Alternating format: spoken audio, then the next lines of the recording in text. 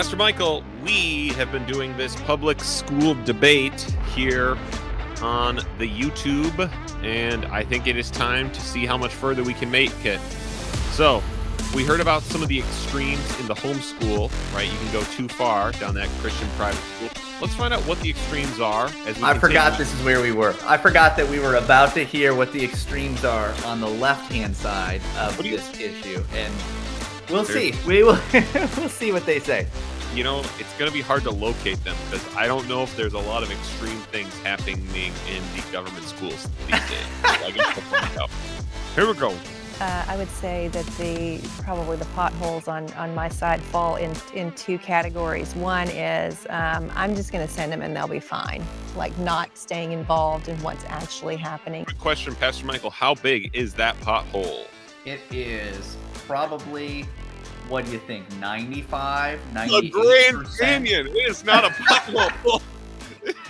That is, I mean, it is the vast majority of people that send their kids to government schools. Vast majority of Christians, I should say, and people in general. I mean, it's not even just Christians, but culturally speaking, most people send their kids to school as a way so that they don't have to be the ones training them up, instilling in them this idea. They don't have to be the ones that are doing that. They let somebody else do it, and they don't think about it. They just don't. Probably fine. That's the majority. Yeah, this probably fine parenting. This is without a doubt. It is, again, this is one of the things that's interesting about this is to call this an idea of like, well, this is a pothole. Like this is a potential error. A potential extreme, right? We're talking about the extremes on both ends. And that's an extreme. That it's not an extreme of the position. It is the majority of the position. That's right. In that education space, not finding ways to actually be physically present in it in appropriate ways for parents to be involved. When they were in elementary school, I was going to be the room mom if I could, or at least be one of those moms so that I could get eyes on who these other kids were that they were interacting with. I think just trusting that the peer group is probably not going to be an issue because the church youth group is going to make up for whatever. So I think if you're thinking, well, I'm going to outsource their education and their Christian formation, that's a recipe for disaster. But I think the other side too, let's go ahead and say, if I'm going to outsource their education and Christian education, we have now, we're still at about a 95% of like what is happening. It is interesting that the way to do public education, like government school education, like apparently one of the necessary steps is you to actually go and be in the room to be involved. It's just interesting. Just an interesting note. Where's my play button? It's also equally difficult is the parent who's like, nope, we're on mission here. And I'm going to ask a child who is socially immature to go in with guns blazing and proselytize other students. Or I'm going to secretly try to get this public school to be a Christian school that's just, acting like it's a public school. Like I'll hear a lot from parents who will say, well, it's a public school, but all the teachers are Christians. And I'm like, well, I want my children to be exposed to all different kinds of teachers, and then I can parent them through whatever those are. So I don't want to covertly take over the public schools and make them Christian schools. Although I value, the ethics that would involve being in place in the public schools. But I think that because they're public schools, they need to serve a general population in a way that a Christian school doesn't. And so that was always actually a big talking point with the kids was like, what is appropriate as someone who is in basically a pluralistic environment? How is it appropriate to weigh into conversations? When you do express your opinion, how do you do so that's respectful to the opinions of others? And I think that sometimes Christian parents can go into those settings and sort of have a blunt force trauma event happen when they decide to express where they're coming from. So, yeah, that's helpful. All right, Pastor Michael. So it would be less ideal. That's the extremes, Matt. That's the extremes that we're dealing with. It would be less ideal if you were at a public school where they were just all Christian teachers. If they're all Christians, it's not good because that's not the kind of education she wants her kids to have. That's what I just heard. Am I right? By the way, at this point, I don't know someone based on the criteria that she has laid out who is meeting her conscientious reasoning for sending someone to the government public schools. I know lots of people who do it as we talked about earlier. It'll probably be fine. The probably be fine argument. I've heard. Or I did it I went through the public school when I was a kid and I turned out fine. So the missionary argument, heard that one. Very common. Or the school district I'm in, my kids have a Christian teacher, that we're in a very unique place. Obviously, the amount of times I hear we're in a very unique place tells me that that might be overstated, but that's also not good, right? So though all of those things we've learned are not good reasons to go to the public school.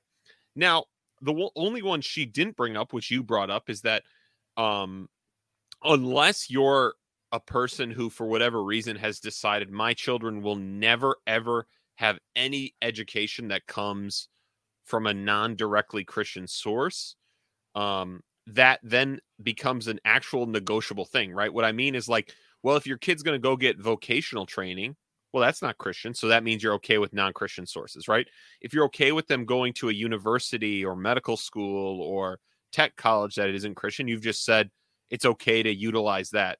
And then if there's a mature Christian kid who's 16, it would be equally wrong then to say they could not participate in education at a public government school, right? Because at this point, we're just negotiating what is the involvement. What involvement can we have in discipling and giving our kids a Christian education? Now, that is the one you brought up.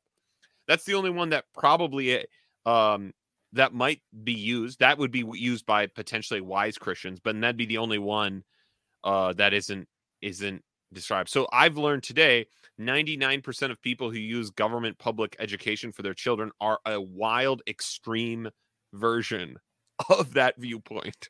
Yeah.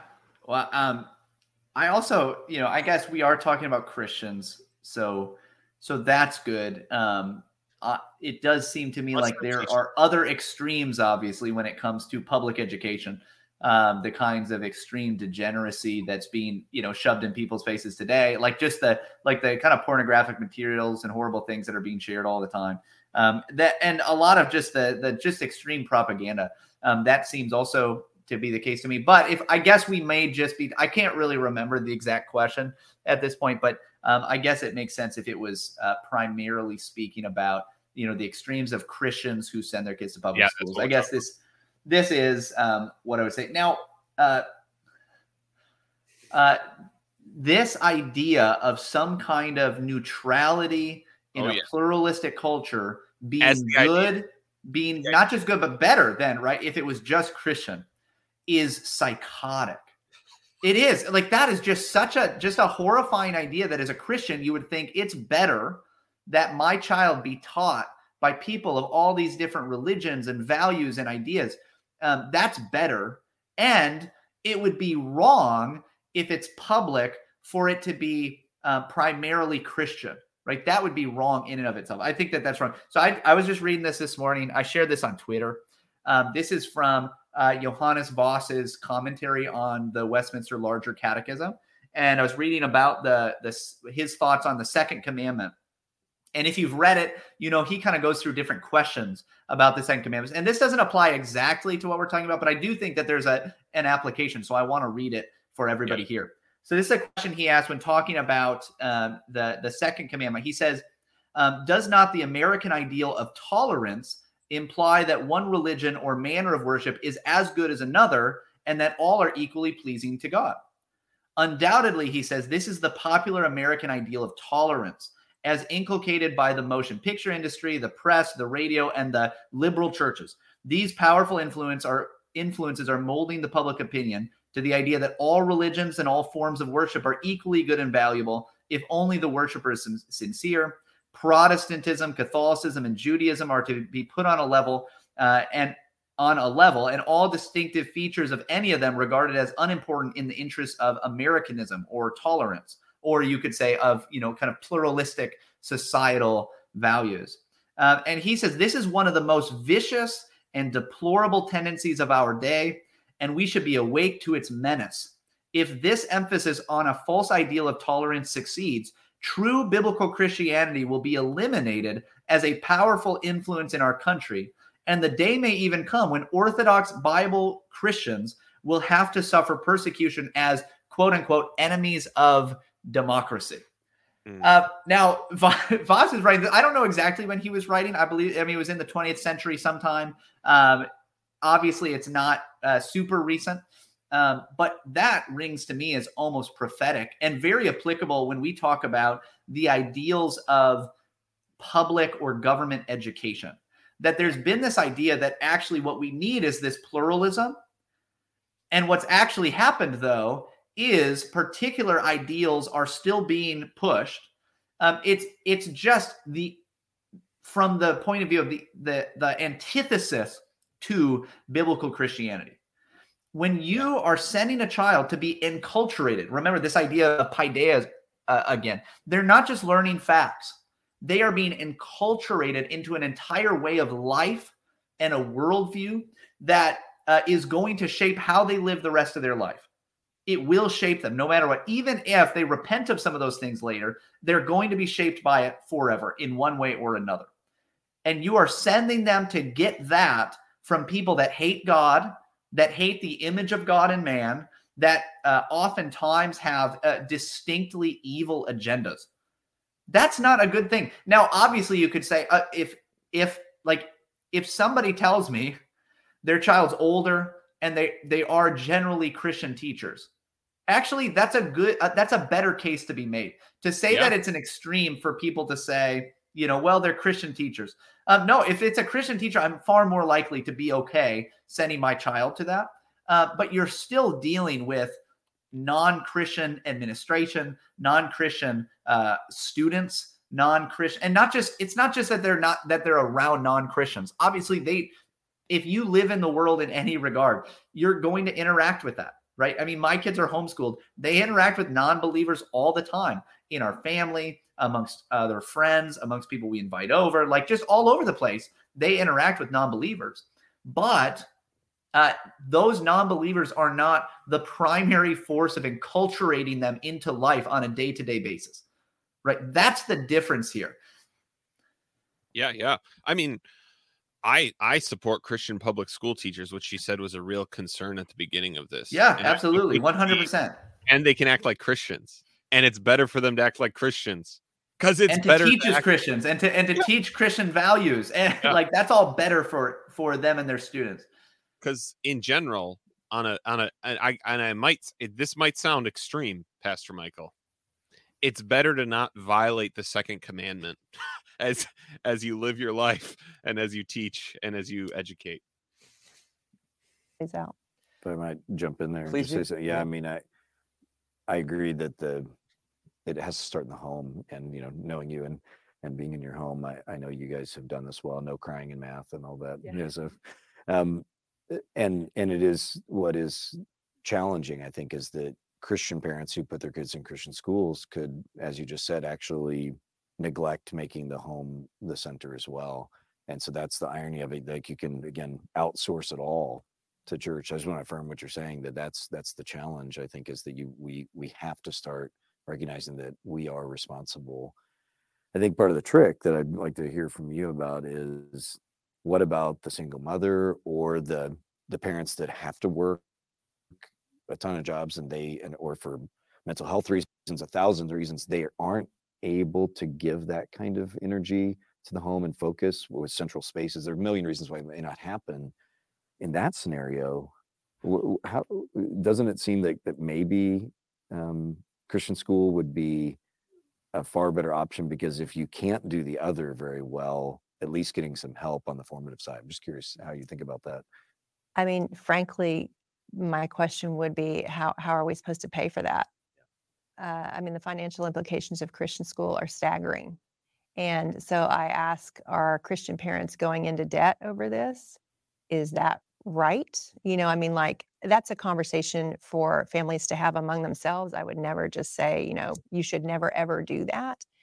But for us, $35,000 a year for that many children over that many years, I can't even imagine how we would have done that. This is And so while I do think Christian school is well suited for some pretty low families, blow. I think of the other single moms and parents where both parents are working, who that's not even on the table for them. And then how do I make sure, because it's good for all of us if those families also thrive. And so being present in the public schools is a way to ask a question which someone posed to me recently that I thought was a thought-provoking question. Whose children deserve a bad education, is what this person asked. Well, I think we would all say no one's do. And so then it reframes for me, gosh, I'm going to try with everything that I can to make sure that not just my own children are thriving, but that the children in my community, in my area of influence, are thriving as well. So, I honestly, my exposure to the Christian schools that I know of is not overly positive. I think when you're charging a premium to educate children, you have a vested interest in trumpeting the value of what you're doing in a way that doesn't always translate into outcomes. I'm not saying that's the way every Christian school is. My daughter actually had an overwhelmingly positive experience in a Christian school that was that didn't come out of desegregation. It was just a really sweet place to teach. And it was good for me to see that positive expression of Christian education because my mother had taught in Christian schools and had a negative experience. I had some baggage. So I do know it can be a great environment for kids, but it's never going to be a widespread solution for people just due to the necessary expense that it requires. Tell us more about this baggage you have with Christian schools that may be influencing your answer, that also may be influenced by the fact that every single person you share any blood relation with is currently paid by a government school. Pastor Michael, I'm not happy, by the way, after this answer. So, Pastor Michael, $35,000 a year per kid. Is that what you're paying to do Christian education with your children? No. Oh, And, weird. I mean, we started to do a lot of homeschooling before when we were technically below the poverty line, as far as, a lot of statistics go. So I know that you can do this on a budget, especially with the access we now have online to so much material. A lot of people, I think, just have this idea.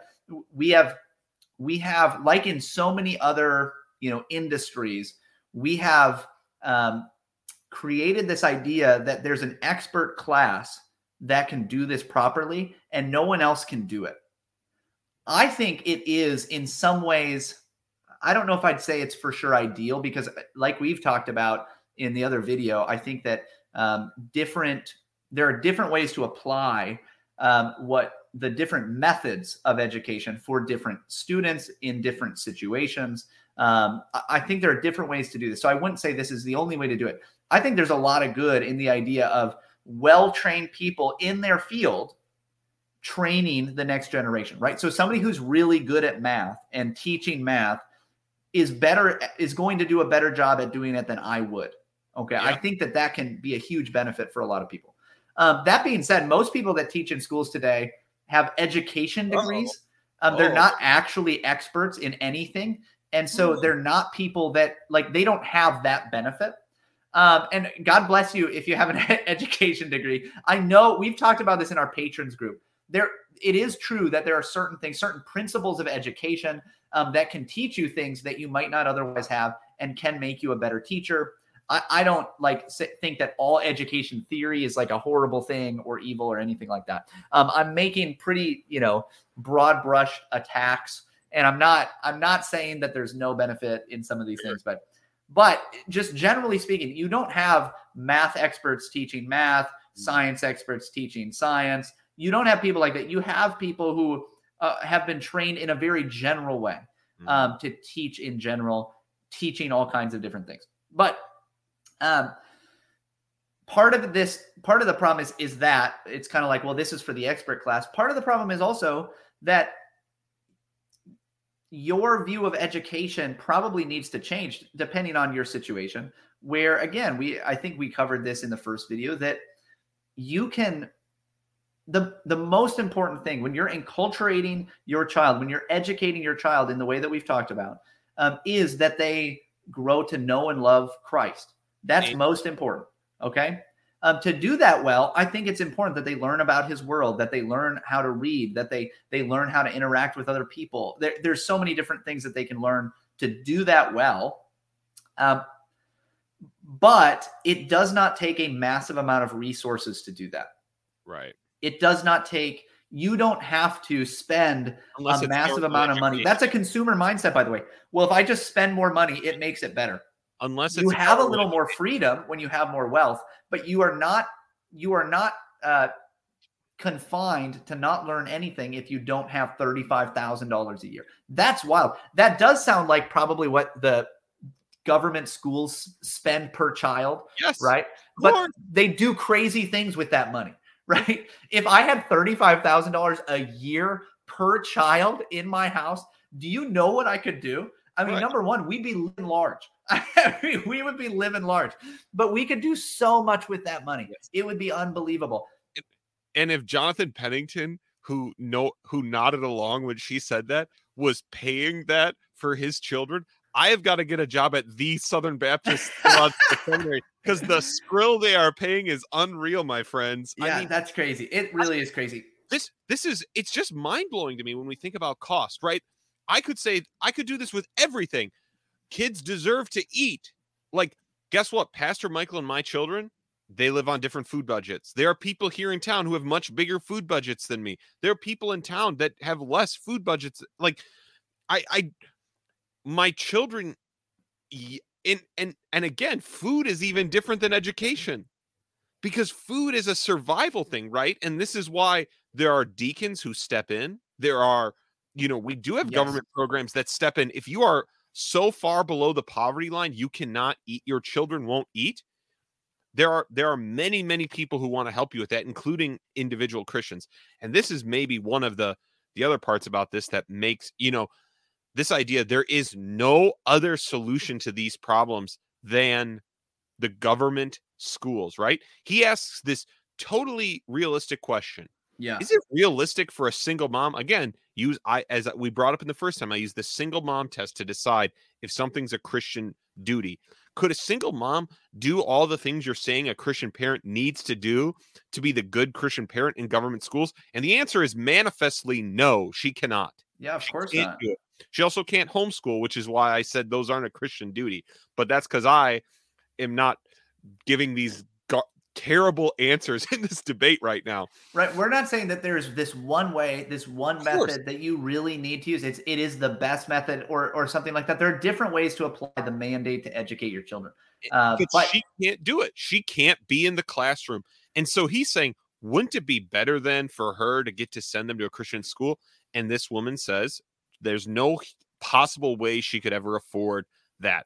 Now, churches, we need to step up and need to help. We need to make education realistic for people who can't afford $35,000 a year per kid, which is, I would guess, 99% of our listeners, in us included, and accept the providence where God has put us with our children. Because guess what? Pastor Michael and I both homeschool, and here is the hard truth.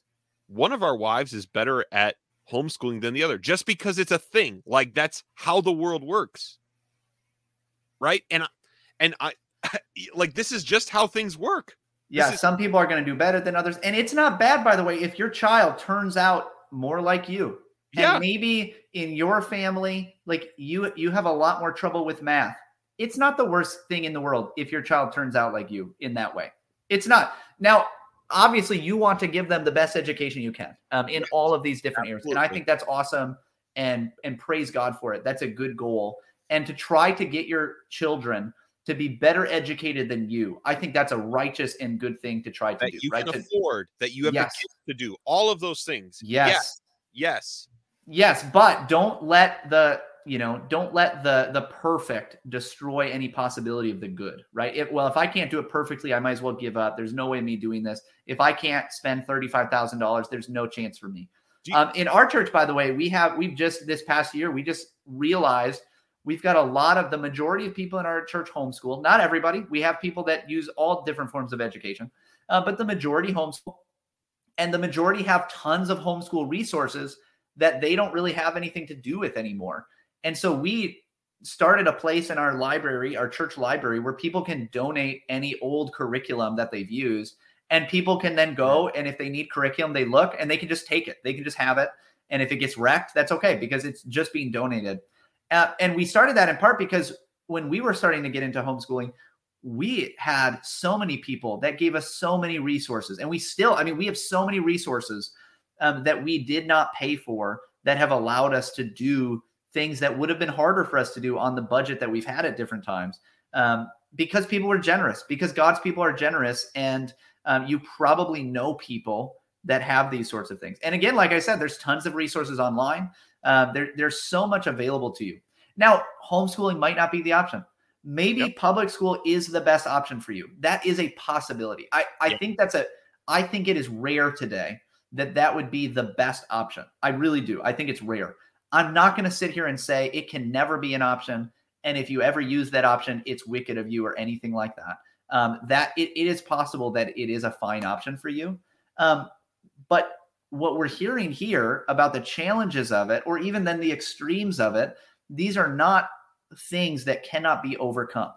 They are things that can be overcome, but it may take a little extra work on your part. The reality is that a lot of things have been set in place, whether it be different, depending on where you live too, but throughout a lot of the U.S., financially, because of different regulations and things like that, it may be hard for you to do some of these other things. It may be hard for you to choose another option, but that doesn't mean that's not worth doing in the long run. It doesn't mean that it's not the best option for you. It just may take a little more work for you. Yes. Likely the big sacrifice you're making if you're going to do any other kind of education is the potential sacrifice of the second income you live on, right? That's the really expensive thing you're going to do, because you can homeschool kids, have them in a co-op. We're talking for 1/10 of the cost that she said Christian private school costs, right? Pastor Michael, can we take a 2-minute trip to Conspiracy Corner about this answer? I'd love to. Because I was thinking about this and I'm like, man, where did we get this idea that, like, because there's no other thing in our lives that we go, the cost of it should not matter at all, right?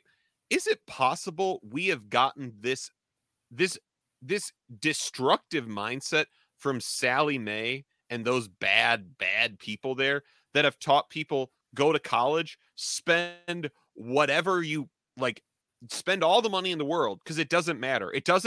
Education is not a thing you should ever consider affordability about, right? And so this idea of I'm either paying $35,000 or I'm going to the government school, which is going to be even more expensive because it's getting property inflows from every single person in the country, right? It is, if we're worried about cost, it is the most expensive way to educate a child in history, right? Right. And so it's just this, we've gotten this weird, very strange mindset about money and education that there are, if it's not a direct conspiracy, there are some large banks and lenders who are incredibly profitable because this mindset has come into existence here in the country. That's really interesting. I don't know how much of a conspiracy it is, but it shows the lack of education amongst a lot of people, right? Like if you teach your kids how to handle money well and not go into crazy amounts of debt, guess what? You just educated your child in financial wisdom, or at least a piece of financial wisdom. That is a good in its own right. Okay, that's a fine thing to learn that by and large, you don't learn at most schools, public or Christian. And so if you want to keep your kids home, teach them how to read, teach them to be good with money. Guess what? You just did a great job. Yes. And maybe there are things you're going to miss out on, but that's okay, right? Again, don't let the perfect destroy any possibility of the good. Think about what could actually be a really good outcome for your child, and then move from that position rather than thinking, well, what's easiest for me? What makes it simplest for me? What takes the least effort on my part? Don't start there. Start with what you actually want for your child. And I think by and large, most people will come to the realization that to get to that point, I cannot do what has become the traditional way of doing education today. Yeah. Whatever you do, whether it includes the government schools or not, you can't do what we're doing. What we're doing isn't working, and it isn't Christian. And that's what the mandate we're given as Christians. Right. She also kept making this appeal, and then we'll go back to this. I'm sorry. We've teed off on this. This answer, like I said, was a multi-stack of bad answers and assumptions built on each other. It was. What we really need to do for those single moms, other than seek to help them, seek to ask, how can you give them a Christian education given the constraints God has given you for whatever reason? How can we come alongside you? What are all the things we'll have to do to make that happen? Instead, the best thing we can do is send our kids to the public schools to make sure we're invested in that, right? Because, this idea that we can't just be concerned about educating our own kids. We have to be concerned about educating everyone else's kids. I just don't understand why this block exists in this conversation. Me educating my own children in a way that seems best does not negate the fact that I desire to help other people educate their children or help children in need. I don't know why these things have to be connected, right? Yeah, well, it's for sure a false dichotomy. I think that now I don't know that this woman is necessarily thinking this way. I forgot her name, by the way. I said this woman. Is it Jen Wilkin? Jen Wilkin, shout out to you. I'm sure. Yeah, sorry, I forgot your name.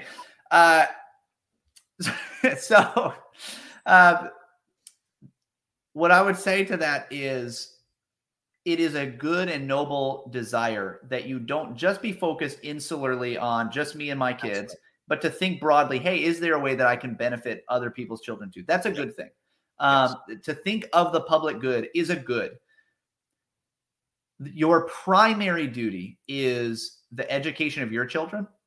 And I think that if you neglect or give up on the best education that you can give to your children because you want something that is less good but would apply to more people, I don't think that's a good, right? So I think that God has put us in a position as fathers, as mothers, to look out for the best interests of our children above and beyond other children, not in a way that says we don't want the good of other children, but in the way that says these are the ones that God put in my charge, and my primary duty is their good, right? This is why God, as a father, can tell the people of Israel, I will give up people in exchange for you, right? Isaiah 43.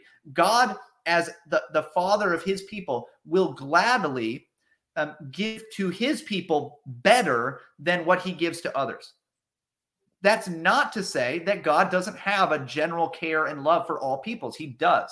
But that love and care is primarily shown through his people, right? And so even thinking about the common good for this culture will be met much better by my children being well educated. And when I say educated, I don't just mean knowing facts. I mean that whole idea of paideia, right? Being enculturated into true wisdom and true Christ-like behavior. The common good will be more benefited by that than that my kids are engaging in some kind of public education that makes it more available to others. Yeah. Now, I think the reason they think it makes it more available is because I do think that, especially in more progressive circles, they see the massive exodus of people from public schools, and they recognize that at some point, what that's going to lead to is less and less money for the public school system. Right. Now, the public school system, by the way, has more money today than it has ever had. Right. It does not have less money today. Now, they may feel like they have less money because they have far more administration. They have far more, there's a lot of things that money is put toward that's not just teaching kids. Oh. And so teachers on individual levels may feel like, man, my classroom is not well funded. That's not because there's not enough money around. that is because of the management of that money. But if you have mismanaged the money, you've mismanaged the education, you've filled it with all kinds of propaganda, you've gotten rid of any kind of Christian prerogatives from the schools, I don't care for you to have more money. I want my kids to be educated as Christians by Christians. And I also want that for you. I want that for everybody. But I'm going to do what I can for them first. And so I don't care actually that you do this. And like I've said before, when you look at the actual learning outcomes, right, the actual good that this is giving to those who go through the government education system, it is not good. It is objectively not good. That not just the culture and the learning outcomes are not good. Many people would be better off if they did not go to these places, even if they had no other education and all they could do is like go work somewhere. They would be better off if they just had to go and work somewhere, even as a child. They would be better off. I hate that people are going to think I'm an extremist now for saying that. You are. But no, it's true. It is objectively true that this is the case. Look at the learning outcomes. I'm not talking about Jen Wilkins, evidently like super wealthy school district that she has the ability to be involved in every level, right? Like that's not normal people. Okay. Right. Normal people don't have that kind of money. They don't. And so like normal people can't be engaged in that way. And in that case, you know what? It would be better if you went with your dad to work and learned a trade and learned how to read in the evenings by your parents. If you just got that, you would be so much better off than most people going through the public government education system. If lighting more of my money on fire would actually give children in this country a better education, of course I'd be willing to do it. But you know what? The Messiah of American education has more of my money than ever, and it's that the God is still not answering. He's still not there. He's still not fixing things. But again, this idea of should I educate my children first in preference to others? Well, Paul said, if a man doesn't provide for his own household, he's worse than an unbeliever. So I guess solve the answer. And here's the even crazier thing I realized as Pastor Michael was talking. If you are a person talking about education in this way, and you're like, this is what we have to do to fix education for others, not only do I not think you have considered education for your own children appropriately, I don't know if you've considered it for everyone at all. Right? With that mindset, like it is an uneducated way to think about this. Can I just say one more? So, well, no, we should just go on. We should just teed go off on this sucker. I know. We have so much more to go. So both of you have obviously given freedom to make other decisions. You've talked about the variety of factors. You live in a world-class school district. You have a family situation that is conducive for the educational choices that you've chosen. What would be factors, if you were to do it again, that would have caused you to make the opposite decision? Oh, it's a good question. That's a great question. It's a good question. I've asked this having, I have family living in all different areas of the country, and they face very different considerations in this. As I mentioned, the education piece for us was not a hard question to answer. If I thought they would not actually be able to receive an education in the public schools, then I would absolutely have done what I could to homeschool. I don't know that I would have gone the Christian school route because of the baggage I had around it at the point that my children were of education age. Who knows if there would have been a homicide if I had actually homeschooled my kids? Well, the world will never know. But I do know that there are. Can I just say, Pastor Michael, am I allowed to say something, or should I not? Of course, man. Okay. Come on. If I got myself in trouble this time for being an extremist, you got to say something. If you are sending your kids and you kind of joke about, I might have killed them if they stayed home, you're making this more a you problem. Yeah. Right? Like, I don't know if I could have done this because I might have killed one of these monsters at home. Like, it's just not a good look. It's not public school situations that are untenable to put your children into. And I would still say I would have hoped I imagine we would have still tried to support Wow. public schools. I hope we Okay, would have okay, convictionally, even if we couldn't there. put our own children in them. It's interesting. Some of the teachers that DM'd me in the Instagram story situation, several of them said, I couldn't put my own children in, but I'm teaching in the school system because I want it to be better Totally for my legitimate. neighbors. Awesome. Totally I legitimate. hope that would have been a position that I could have maintained if we had found ourselves living somewhere where public school was not an option. But I mean, don't you feel the dilemma of that though? Yeah. I mean, and again, I respect that as well, but I mean, it seems like that kind of undercuts the vision, like in the sense of, if you wouldn't put your own kids in it, how can you be engaged in a positive way still? I guess that's one way to frame Oh, it I as a mean, there question. are Yeah. lots of ways. Yeah. Yeah. I mean, I Please, think that's yeah. a really good practical Yeah. question. Yeah. That I think there are lots of ways. You can still go to school board meetings. You can still volunteer in the public you schools. should, There's by the way. That mentoring is a good idea. programs. You can be Yeah. supportive of the teachers who are in the trenches.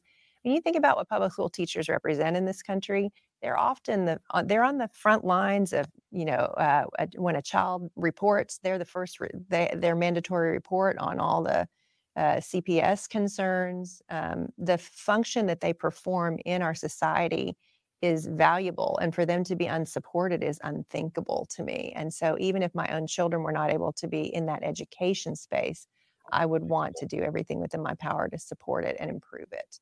Because, there've been a lot of studies done on the impact on a school if there are just even 2 involved adults who will take interest in what's happening, who are not on staff, and the impact that has on a public school and a community. And so it just feels like a really easy local missions effort that's right in front of us all the time. all right, you have to answer the same question. Okay.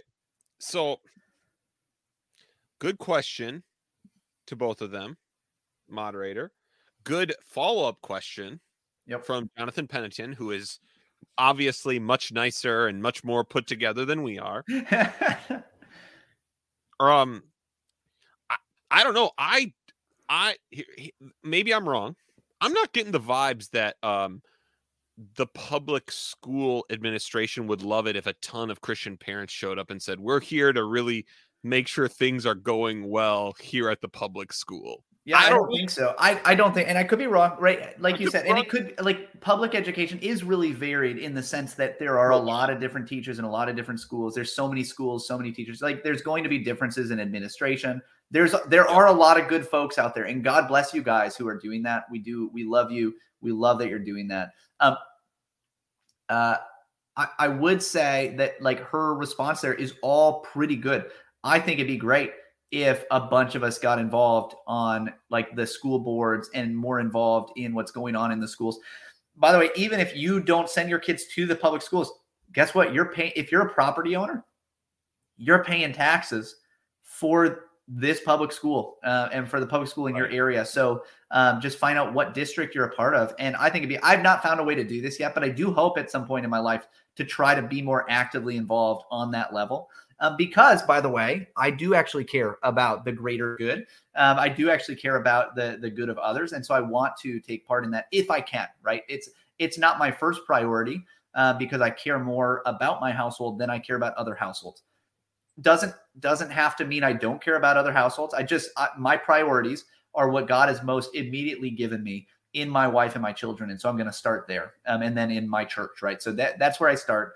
And if I can do more beyond that, I want to try to do that. But none of that has anything to do with whether or not this is how you send your kids to be trained. That's the difference. That's the problem. But what a good recommendation. Guys, get involved if you can. That would be awesome.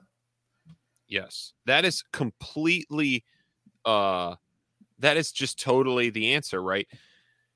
Man, it's so fascinating, this, even the idea that, like, man, if only 2 parents were involved in these public schools, how big of a difference that would make. Which tells me all the things we were talked about, they're just not happening. The things that she's described as what need to happen aren't happening.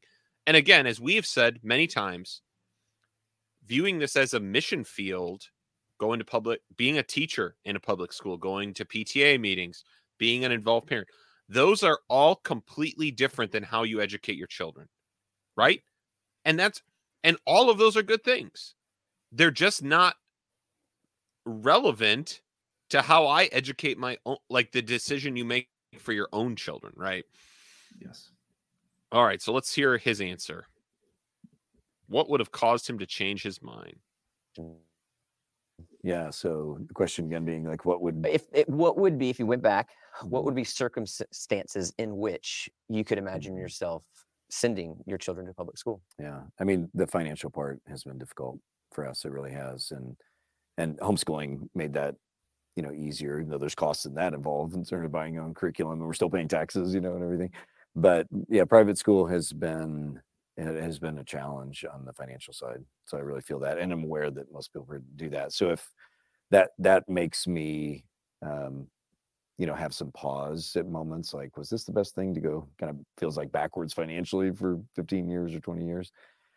But I think for us, the public education system where we've been in for the last 18 years, I would not be comfortable putting our kids in for a number of reasons. The same place they talk and about it feels like other it's worse. all the time. I don't know if we're just getting older, but No, it I do feels think, like, yeah, I mean, the social risk is a component as well to be addressed. I mean, like our kids are, 18 to 30 kind of thing. But you think if I had and people ask me this all the time too. I had a pastor text me the other day, we have a, whatever it is, kindergartner and below, and we want to be a good witness. We want to be engaged in society, but I'm really concerned. And I had to say, it does seem that many of the things going on, not everything you hear is true, but many of the things going on in public education in terms of some moral issues feel more extreme than they did even when our kids were little. I don't think that's just in our minds. I think there have been social changes in a significant way. And so I think clearly for that's us, true. but I guess I need to answer your question. Sorry. I think the money, if we would have had a better, more comfortable public education system, maybe in a smaller town or something where I was more involved, could have been more involved. I think the financial combination with that would have made us more open to public schooling. Although when the kids were really little, homeschooling was so great because our life was more integrated. Like we weren't controlled by a schedule outside of ourselves in terms of trips. And then yours are probably this way too. I mean, our older kids were very young readers. They were reading at 4, et cetera, because we worked with them. And it felt like there was a lot of wasted time in any kind of schooling system. I mean, Christian or public, in those early years, especially. And it was really just a sweet time to be with them and really shape them, and with a lot of freedom that we had to just do our own thing. Maybe that sounds selfish or something, but it was really a wonderful time. And so I would not want to give that up, but yeah. It is interesting. So overall, again, right? What a nice part of the thing that's nice about his answer is just talking about how good it is, right? Like him just saying like it was so good to do these things. I am glad, even though he's doing it very softly, pushing back on this idea of like, I mean, it is worse now. It is just that shouldn't be controversial at all. Just objectively true on both culture and learning outcomes, both of what I said, right? On both of those levels, things are worse off now. Yep. Yeah. And I just think that, what was I going to say? Am I losing it? He was, and he talked about the biggest factor that would have potentially required him to change his mind would have been cost associated with it. Because if he worked, if he didn't make the insane amounts of money you can make at the Southern Baptist Theological Seminary, he may have had to rethink the decisions he made. Do you want to add anything, or should we keep trying to? No, that's good. Let's keep pushing. I'm sure I have lots of thoughts at the end. Great. 10 minutes left, everybody. Interesting. Neither of you mentioned safety. And so with the public school shootings that we read about, is that a factor in the decision at all? Well, that was all on the table already for my kids. And so I think part of this conversation, and this relates to the fear-based decision, is to have an assumption that there's such a thing as a safe place to raise your kids. There are always dangers and there are always benefits. There's always a risk and always a reward. And if we perceive only reward, then we probably haven't thought about it enough. And if we perceive only risk, then we probably haven't thought about it enough. And we understood the risks and the rewards of where we were placing our kids in our community at the time that they were going through, as far as to the best of our ability. And so, yeah, I mean, you give a 16-year-old a car to drive, and it's risky. So I think things like gun violence, where it's, I can't control that.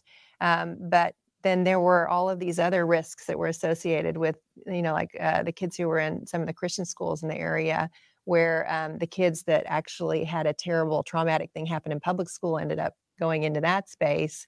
And then, you have a peer group of your whole class size is 20 people. And so if it's toxic, there's nowhere to go, whereas in the public school, if your peer group is terrible, you can find another one because you're graduating with a class of 1,000 students in our case. And so, there are risks to being in a bigger school. There are also rewards. There are risks to being in a Christian school. There are also rewards. Homeschool situation. I know Jonathan would never say that every homeschool scenario is ideal, in the same way that I would not, it's, in some cases it's like, wow, that's really terrible. Someone should intervene, but there's not eyes on the situation in the way that there are in other settings. And so, again, so much of it comes down to not where are you going to educate your kids, but what kind of a parent are you going to be? Are you going to be a parent who is vigilant in the best ways and then open-handed in all of the best ways too? And so risk is always going to be something that you have to weigh, and people reach different conclusions, which is why we have this conversation today. But we all want to be motivated out of love and not fear, love for our children, but also with an eye toward what can go wrong. Sure. Do you have anything to say on that?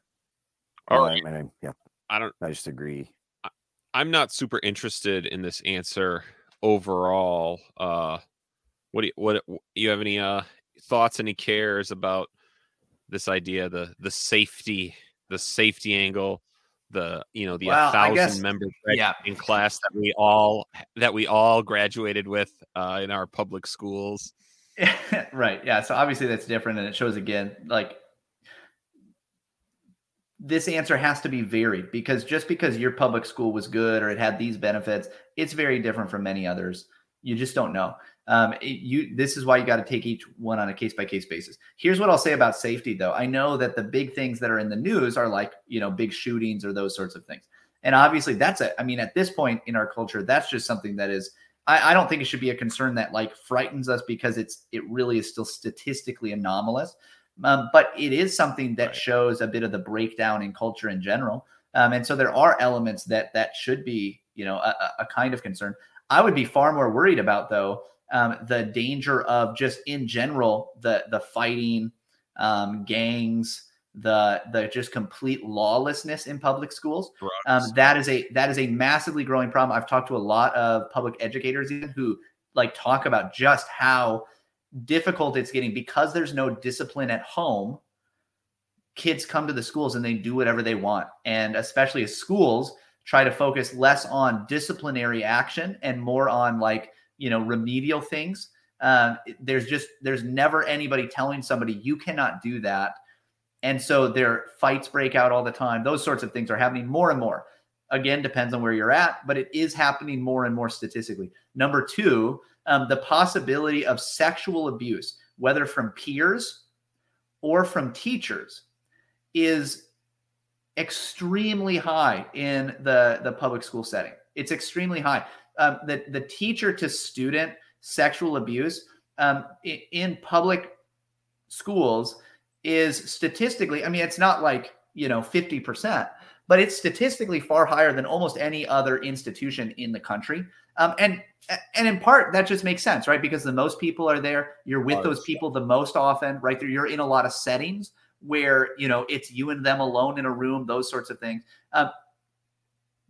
But that's something that should be a concern, I think, that especially with the continued breakdown of any kind of consistent cultural morality built around scripture, you're going to have more and more of that. With the continued growth in use of pornography at younger and younger ages, there's going to be a continued growth in just the sexual chaos and sexual breakdown all around us.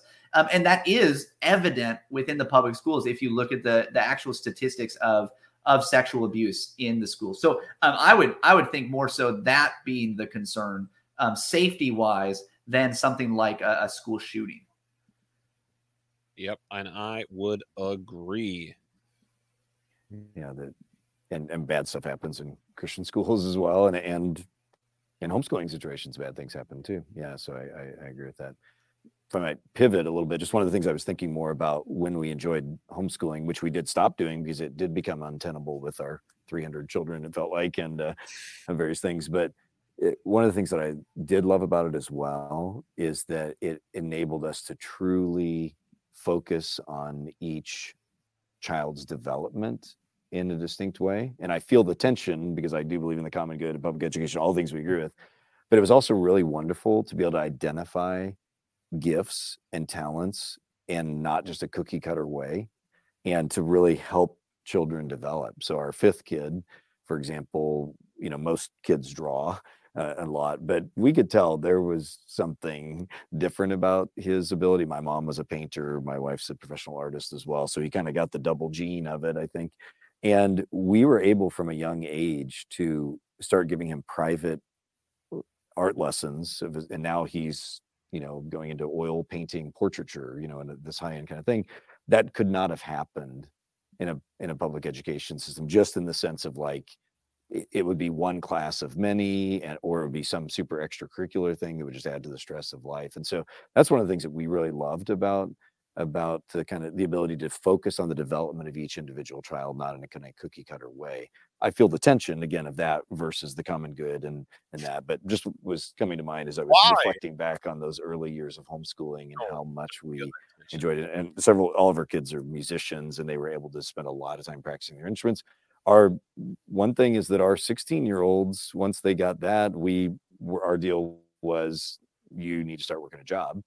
And for those that were doing like 2-day week school, which they were at that time, they worked jobs. And that was a way that they were certainly connected to the broader world and exposed. And actually they worked quite a bit and saved a lot of money for college, the older kids did, because they had the freedom in their schedule to go to school and get their schoolwork done. They did all their schoolwork, but actually work in the workplace. So that was a really nice situation for them that developed, and a lot of bad stuff happened. They worked at McDonald's and McAllister's, and yeah. So in terms of like, I mean, they learned. Cholesterol went up. Yeah, their socialization went through the roof. Yeah, I mean, it was crazy. But again, those are just some of the ways that I would also. All right. So what I want to do is, again, Jonathan Pennington, we do love you, and I just want to point out how different an answer given the educational choices he's making, that he's able to give. She's like, well, if you've got a school of 1,000 people, if there's these bad things, right? Think about if they're in a horrible class of 20 horrible Christian kids, right? Like, she's having to talk about that. He's like, wow, he's asked about safety, and he's like, do you know how great it was, our child who loved oil painting, to just be able to really work with them on that? Like, isn't that beautiful? One of these just sounds like, oh wow, that's cool. That just sound better. Aesthetically, it's better. Even just the idea, hey, they could get their schoolwork done in such a little bit of time, and then they could also go work, and they could also do these other things. That is just true, by the way. There's a massive amount of wasted time in most industrial education, right? Because it is cookie cutter. It's assembly line education. You do the same thing for everybody. And what that does is it wastes a whole lot of time. There's a lot of just excess time too, right? Moving between class to class, going like all of this extra busy work that teachers give, because they have to have someone, because there's not a deep personal relational connection that you can have with all 1,000 students. You have to have a way of judging whether or not somebody's learning that has no relational dynamic to it. Whereas if you can actually have that interpersonal relational dynamic where you can actually see whether they're learning the things, you don't have to have near as much of the busy work that you do in an industrialized education. So it sounds wonderful, right? It just sounds wonderful. And if you want to give your kids an education that literally may let them own the future, give them a work ethic from early in life, right? That they will own the future, baby, if that's what you want. So anyways, I just find it so funny. One of them is talking about safety and peer groups, and the other is talking about helping their child develop their love for oil painting, right? Just different. So argue for the good of, if you have the choice, which most people, there many people don't, but if you have the choice, the ways that you can really develop individual children to be grading on me who God's called them to be, and then to use those particular gifts and abilities to bless the world. That's how the vision we imperfectly, tried to cast for them. So I didn't know if you want to respond. He brought up focusing on developing certain talents and working. Do you want to respond to that? You anti-extracurricular person. Yeah. I feel like we were able to do that as well. I think when you see that a child has a skill or a talent that is an outlier. Now the problem is like organized sports is telling every parent that their child has a skill that's an outlier or whatever it is. But again, we had a ton of time together. We have a pianist in the family who's really, really good. We have a child who's fluent in Spanish. So I don't think it's off the table to do that. Again, it's how present are you in the life of your child. And then for us, it was like the job thing is interesting to me because we really did not pressure the kids. I'm not saying you pressured your kids, but we didn't press our kids toward you need to go get a job. Yeah. Because they would come home, especially in high school, they would come home from school and they spent every minute from the time they got home until they went to bed doing schoolwork. Now, a lot of times that was us involved in that. Wasted time. Interesting. But there is a time element. That is something that is a trade in this that isn't mitigated entirely. Yeah, because there's a lot of wasted time in school. I mean, in Christian schools too. I mean, in any kind of formal education, it seems like there's a lot of wasted time. There's a lot of time spent in classroom management that is not about education, et cetera. And, again, I feel the tension of the goods that come from it. But if you're talking from a purely educational standpoint, I don't know, especially at the younger years, there's a lot you can do. Like our kids, one of the things we saw with our older kids is that because they were originally homeschooled and then 2-day-a-week consortium kind of situation, they were so ready for college because they had learned to be independent learners. Like they learned they needed to get their work done. They needed to manage their schedules, and they were able to work jobs as they did it. So it felt like it really helped them enter into adulthood. And like when they got to college, they were used to managing their time and they're used to working jobs and doing all that stuff. Yes. So I'm not saying that's the only way it can happen, but for us, that worked well for training them in kind of adult skills and adult work-life balance. And that, yeah, I think. Wow. Sounds awesome. So here's going to be my confession. I got fine grades in high school, in public high school. I worked every night at a Subway. Now, was that better experience? I'm not saying it was, but that idea that you should be doing homework that way, as Pastor Michael piped in, what a waste. So much waste. What a useless, pointless thing that. Yep. And on an objective level, I'm not just saying that because I'm like, I hate public education. I've said it already. It may be the best option for you, but well, I do hate public education currently. So that's kind of it'd be a lie if I said I didn't. But it may be your best option because it's just the world we live in is not a world where we get to do the ideal all the time. And that's okay. I don't even think you have to feel bad about that.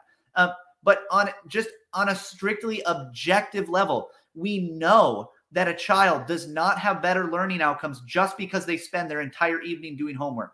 We know that that's not the case. It is obvious. It is a clear fact, an objective fact that you can see and that is borne out with every child that doesn't do that and does just fine, right? So that doesn't make you any better, which means that it is just a waste of your time. And at least this high school student was able to be an honor roll student without ever, I did minutes of homework, and I was doing it like in the periods between classes. Yes. Right. My senior year of high school, I went to a Christian school, but it was not, a classical school. It was not a school where I would say it was like the kind of education that I want to give my children. It wasn't the same, right? It was good. It was good. I don't want to bash it at all. God bless the people there, really benefited from it. I want to give my kids a little bit of a different style of education because I have a different philosophy in how to educate them. But my senior year, I did not once did I ever bring any homework home. Not one. I did it all during study halls or those sorts of things while at school. And that was great. That was awesome. And by the way, because of that, I was able to go home after school and I would listen to hours of Tim Keller and Mark Driscoll and free seminary lectures from RTS and things like that. So I benefited greatly from not having to do that. Dude, if I would have brought my homework home, my mom would have made me do it, man. What are you thinking? Get your head in the game, guys. I was not an honor student, by the way. Get your heads in the game. No, I just, man, there are literally school systems, not in the American one, that literally they have homework designed as busy work so that parents have a free babysitter called worksheets. I have been in many countries with education systems around the world, and that is a known and celebrated practice, right? That's not what, and I'm not saying that's what's happening in America. I don't think it is, but the idea that is just a part of what some education systems do. So, all right, let's keep going. I just couldn't wait to get off my chest. Me wanting to talk about being a sandwich artist instead of doing homework. I view what you're calling wasted time as time to study human nature, because you get out into the workplace and guess what? That's what you're dealing with a lot. A lot of wasted time. It's like the never-ending group project. Yeah, and so I would say that what our kids learned was that whole scenario of like, oh, I'm going to do pretty much the whole group project because you don't care. I don't know how hard. There were a lot of kids who did not care about their educational environment and didn't have parents who were going to help them to care. And so again, there were a lot of really helpful counterpoints. And my kids transitioned pretty seamlessly from a large high school to a university of 50,000 undergraduates. And they had all the skills they needed from a study skills perspective to get through it. So I do think, again, I think it goes back to what kind of a parent do you intend to be? Children can learn virtue either through a formalized presentation of it in their education sphere, or they can learn it through the way that they're interacting with one another at home, through parents who are thinking toward that. So, yeah. Man, okay, so good point, Jen. People can learn things through different methods. And it must mean the method you use for education to prepare someone for the real world. It's like there are a lot of different methods that can work, right? Like you can not do homework and make sandwiches at night and go to a large university and do okay, and then go to seminary and whatever. But man, dude, the idea, you need to do this to study human nature. Man, I'll just tell you what, the kinds of studying of human nature I did at a public high school, I wish I was not doing, right? Like it is just, no, like you don't, it's just maddening to think like, well, be swallowed up and around sin and involved in it. You got to learn someday. Yep. Just throw you in. Is that how you got to learn? Yeah, it's not the best way to learn. So I want to encourage people, by the way, that, if you can't be a part of what you think is the ideal way to educate your kids or something like that, what I will say, and what I think even Jen Wilkins' own story in some ways, speaks to, however you educate your kids. I think I first heard this from Pastor Tim Bailey, and it just stuck with me. And I just think it's borne out. And in my experience and in what I see in other people, this seems to be the case. Your children, no matter how you educate them, your children are going to turn out like you by and large. And so the kind of life that you live, the kind of values that you actually, and virtues that you live according to, the kind of life that you live is what is going to be instilled most in your children. It's going to be the primary way that they learn in following you and living like you. And so the most important thing is that you be a faithful, consistent follower of Christ. If you want your kids to be readers, we know that kids who read the most because their parents read the most. Yeah. That's across the board. That is the case. Obviously, there's people that make that rule, but as a rule of thumb, that is the case. Kids who are really into particular subjects, often it's because their parents were somehow involved in that. Your kids will likely turn out like you. And that might be scary to you, but that's generally the case. And so shipping them off to any kind of, or keeping them home for a particular outcome that isn't already true of you, it's probably just not going to work for you. That's not going to give the outcome that you think it will. Isn't it just good news? I mean, it's both that's both a terrifying statement, but also good news that it's God made children to learn, and they do. Yes. Right? Like when I'm talking about me working as a sandwich artist, I'm talking about me as I did my best to blow the educational opportunities before me. And God still was able to teach and form me in ways, right? Not the best way, not the ideal way, but right. It should, there is an encouragement there. There's also, as a parent now, I'm like, oh, dang, man. If I've got a son and he's 16 making sandwiches at night, I'm like, oh man, it's like that. I've got to make some big changes because the things going on.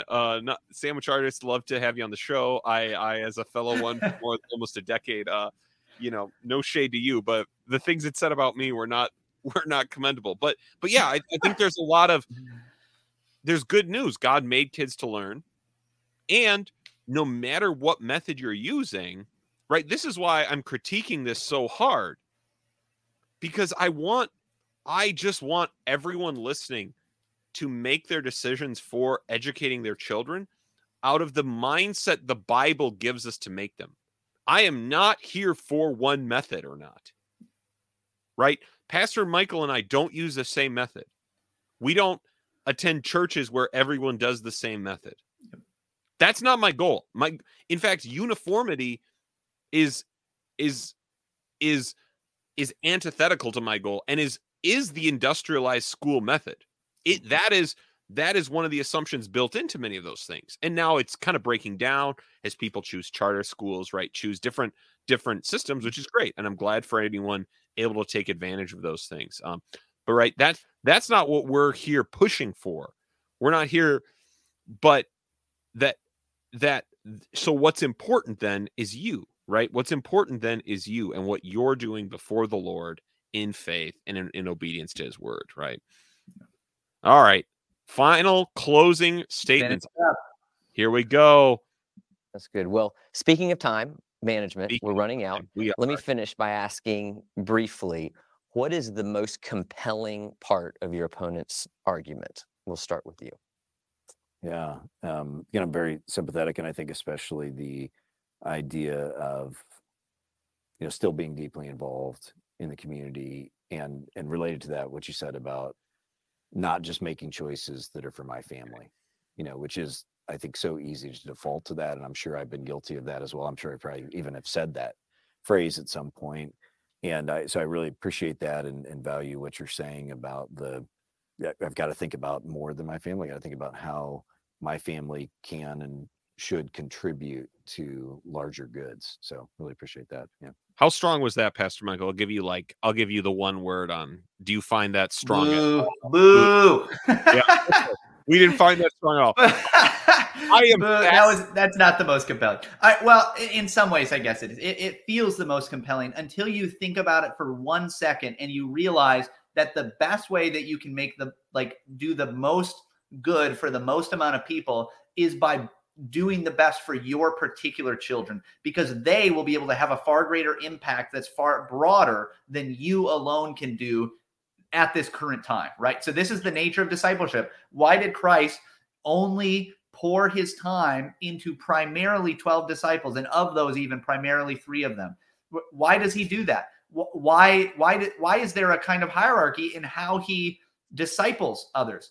Well, in part, it was literally the best way he could disciple, right? Yeah. That's how God has made the world to operate. You have a particular level of influence that is deepest amongst those who are closest to you.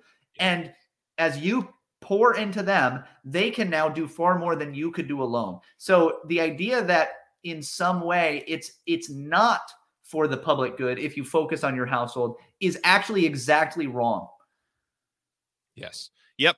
I think that is an excellent point, especially applying it to Christ's disciples. All right, I'll be interested to hear what argument Jen found most compelling. I think the timepiece, because I love the time with it. I've joked with Jonathan, and it's not a joke, that I just want them to all live on the same block and we can all do, I'm like, I get other cultures do that and I know This why. was not the strong and there is that. I remember when the year between Matt's kindergarten and Mary Kate's kindergarten, the state of Texas changed kindergarten from half day to full day. And I was so sad. I was like, the state took my children from me. I'm sure I was super dramatic about it. But there is that. I mean, you do, like, I remember just missing them, at the beginning of each school year. And then you hit a rhythm and you try to recapture what time you can. And I do think that we did recapture or hold on to really good time spaces for people who had chosen public education. But he's not wrong. Homeschool gives you a lot of time with your kids, and that's precious time. And I know some of our favorite people were homeschooled as kids. Like, they're not, all the stereotypes that you might have heard 20 years ago or whatever, they're just not true. Really well grounded and well-formed kids can come out of a homeschool space. And I cannot deny that and have no wish to. But yeah, it's the time. It's that sweet. How could that be the most compelling piece of this? The man laid out this like case for the paideia of God that we are to like inculcate our children with. I wish we could have hung out more. Dang, like, I'm glad she has a husband who worked, full time and gave her as a mother the time to do these things with her children. But that is just not the motivating thing, man. Sweet timepiece. Mm-hmm. Well, thank you both for joining us, for leaving your families to come here and participate in this. I really do appreciate. You're welcome. Both. I appreciate the way you have made your decisions. Mm. You've made them wanting to honor God, honor your family, honor the values that you teach in the Sermon on the Mount. And so thank you for living authentically in that way. And thank you for joining us in this good faith debate. We hope that it has been helpful. We hope the time that you have spent watching it is free. All right, Pastor Michael, I'd like to thank you for joining us and everyone who joined us and will join us on our next live stream when we do another one of these. Do you have any super thankful final thoughts? I don't know if this will just open a can of worms when we're trying to finish this. It might.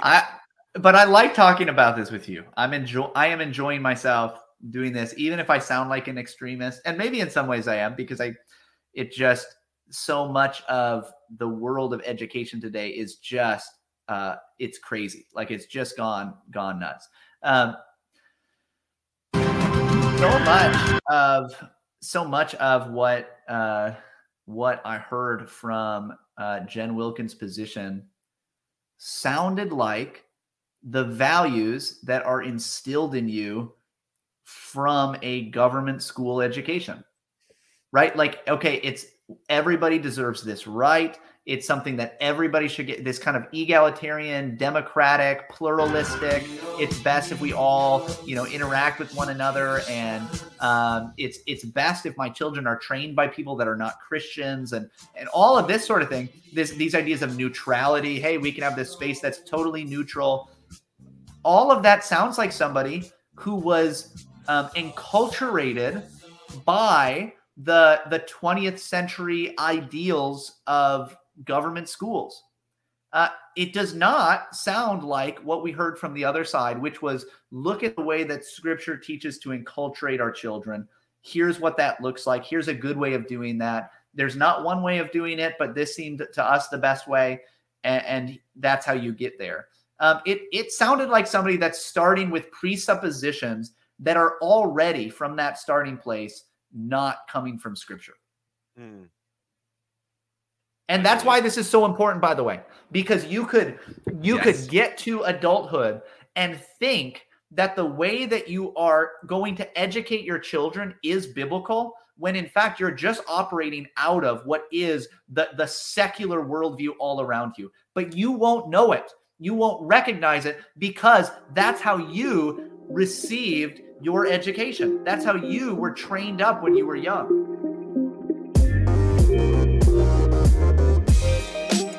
TGC's Good Faith Debates in good faith, mind you. The goodest of faith. Join us next week, Monday, 8 p.m. when we live stream another reaction for about an hour and a half. I don't know which one I'm hoping for, but please subscribe to this YouTube channel if you're watching the video. If you want to help choose what we do next, you got to be one of the patrons. So jump on the Patreon. It's only $3 a month at the lowest level, and you can join the group chat where we will allow our patrons to decide what we're going to watch next. If you join the Patreon today, you can find our most recent episode about the Nephilim, which I think will be a good time if you choose to listen to that. And next week, let me tease the one you will find, because Pastor Michael and I are about to record it, is Can Alpha Men Go to Churches Pastored by Beta Males?